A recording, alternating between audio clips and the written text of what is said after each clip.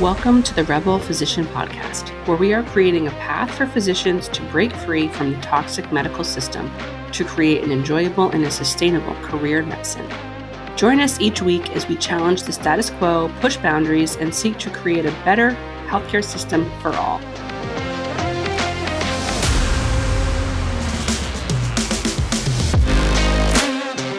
Okay, today we're going to talk about perfectionism, and we've talked about it before, but today we're going to really dive into one of the most detrimental things that perfectionism does, which is decreases the quality of the work that we do.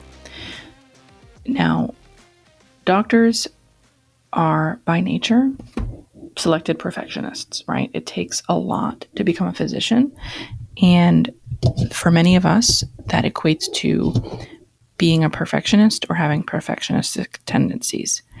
And what we're going to talk about, and what we've talked about in other episodes, is what perfectionism really is, which is fear. Fear that you're not enough, that you're not good enough doctor.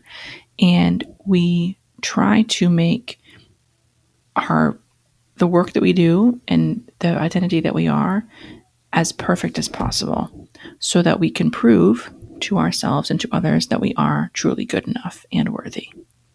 So a question I want you to be thinking about and asking yourself throughout this episode, and if perfectionism is something that you struggle with, is how can I feel safe enough to stop trying to be perfect?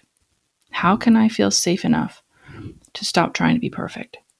And we're going to get into some specific examples of how perfectionism decreases your work quality. And if any of these resonate with you, then start there. If that's something that you know that you're doing, start there and ask yourself, in this particular circumstance, how can I feel safe enough to stop trying to be perfect? And at the end, I'll give you an idea of what you can think about and what you can strive for instead. The first thing is overthinking. And what overthinking looks like is second-guessing diagnoses, treatment plans, surgical outcomes. Doing this, second-guessing and overthinking, distracts you from the patient in front of you, which increases the chance that you'll overlook something or make a mistake.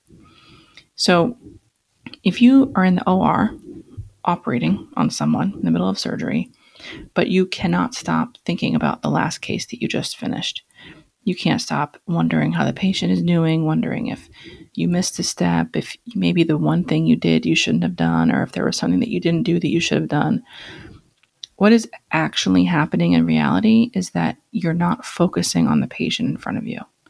And when you're not focused and 100% present on the patient in front of you, they are not getting the best out of you. They're just not. You're distracted.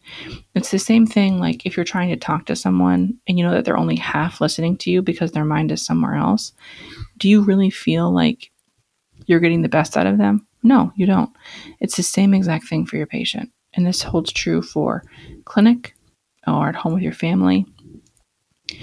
When you're overthinking, you're most of the time focused on something that happened in the past or worried about something that's going to happen in the future. Either way, you're not focusing or bringing any presence to what's happening right in front of you. And if you're a doctor, then what that looks like for most of your life is your patients, either them actually in front of you or their results or their messages, because your mind is somewhere else.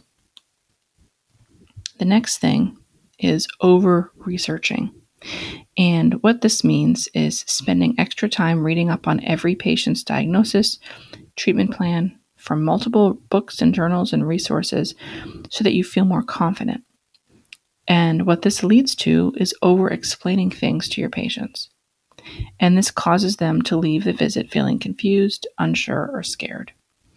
And we think that we're doing something good by proving that we're good enough because of all the information that we know. But in reality, our patients don't want to know everything. They want to know the succinct bullet points of all the knowledge that you have. They don't want something spit back out at them that you just read from a textbook or journal that they don't understand. And It's important, of course, to mention that reading and doing research is inherently part of our jobs as physicians. We want to look things up when we need to, but we're not meant to know everything at every moment. Things are constantly changing. There's new research. Of course, you want to be up to date with all of those things. This doesn't mean never looking anything up. What matters is the energy behind what you're doing. So if you have a patient who has a complicated diagnosis or something that you're not used to, or if you want to just make sure that there's no new treatment plans available, you want to check the research, then of course you're going to be looking things up at that moment out of curiosity. That compulsive behavior is not coming from a fear of not being enough. You are confident in what you know already, and you're trying to add to that by staying up to date. That's very different than the energy of, I have to compulsively look things up because I don't feel like I'm enough. The action looks the same externally, but internally what you're feeling is very different. And that's how you know if the behavior is appropriate and useful or not. The next thing is overcharting. Overcharting is when you're charting every single detail from every patient encounter to ensure that any other doctor who reads it thinks that you're good or smart enough. What this creates is notes that are convoluted, confusing, and frankly too long for anyone to read. And that's very interruptive when it comes to patient care. If you think about how busy you are in clinic, most other doctors are the exact same amount of busy as you are. So if they get a huge stack of your notes that have a bunch of misinformation that they don't need, they're not going to read the notes. And what essentially is going to happen is that they're going to miss all of the work that you've done.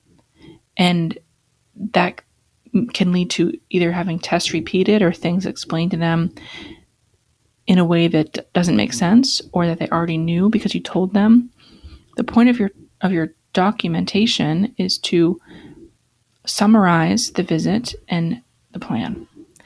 It's not to make sure that you're conveying that you're smart enough or good enough.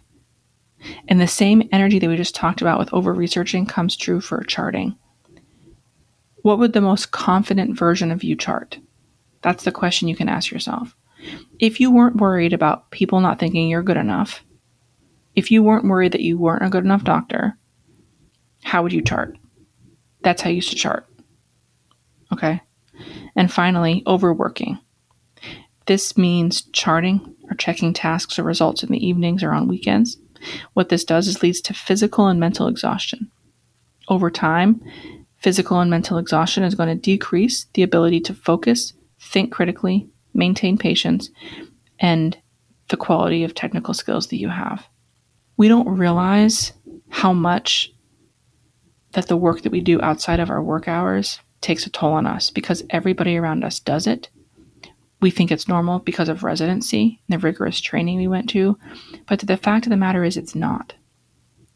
And you can prove this to yourself by thinking of a time where you actually took a restful vacation, had a day off where it was truly off. Your brain wasn't ruminating, wasn't thinking about results. It wasn't having to think about complicated patients or what they're going to think of you. Then you come back to work so much better off than when you left it because you had that break. It's normal for doctors to have perfectionist tendencies at a baseline, right? That's usually what is required of us to become a doctor in the first place. And it's perpetuated during our training due to the fear of making a mistake that could hurt our patients. We think that our perfectionism is protecting us, and that's not a true belief. That's actually not true at all. It's not protecting you from making mistakes. And the truth is the quality of our work and the patient care is decreased by our perfectionism. And we know this because despite our best efforts, we still miss things, we still make mistakes, and upset patients sometimes. And that's just because we're human beings. And we're never going to be perfect. We are so focused on trying to be perfect that we forget the entire reason we became doctors in the first place. It wasn't to become the perfect doctor one day. It was to heal. It was to heal our patients, heal other humans. And if you think back, like really think back to when you were an aspiring physician, when you were applying to medical school, when you were just getting started, I highly doubt that you ever had a thought in your mind that said, I can't wait till I'm a perfect doctor one day. Like that never happened. That was not the goal. You were only focused on helping others, the impact you could have on other people's lives by healing them somehow. So get back to that place. That's where you need to go. Get back to that play, that focus on someone outside of you. And that's a really easy way to get out of perfectionism.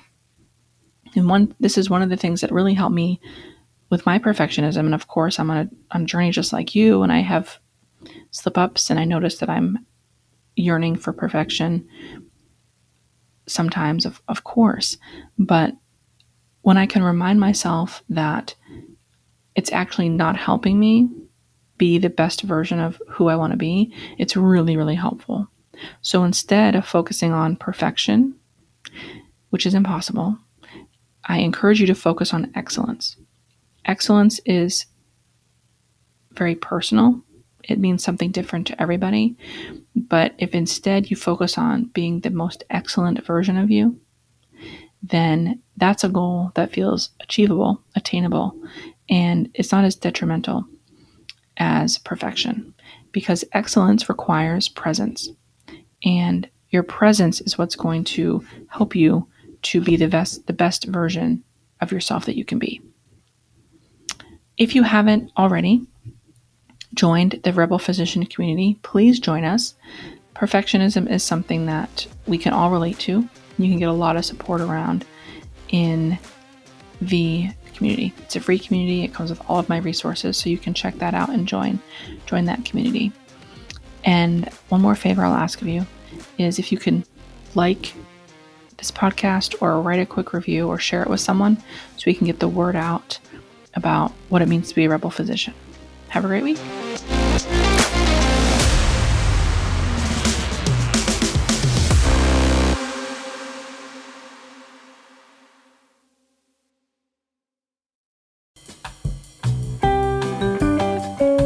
Hey there. Just wanted to take some quick time here to let you know that if you have been thinking about doing a podcast and it feels really overwhelming and you like the idea of podcasting, but the other stuff like the editing and production feels too overwhelming, I wanted to let you know about the people who now edit and produce my podcast, which is Pretty Easy Podcasts. And for the first year and a half of my podcast, I was doing everything myself, and I had tried to contract out editing, and it was really got some really, really bad results. So I was hesitant to try again, but I'm so glad that I did, because working with Pretty Easy Podcasts has been so amazing.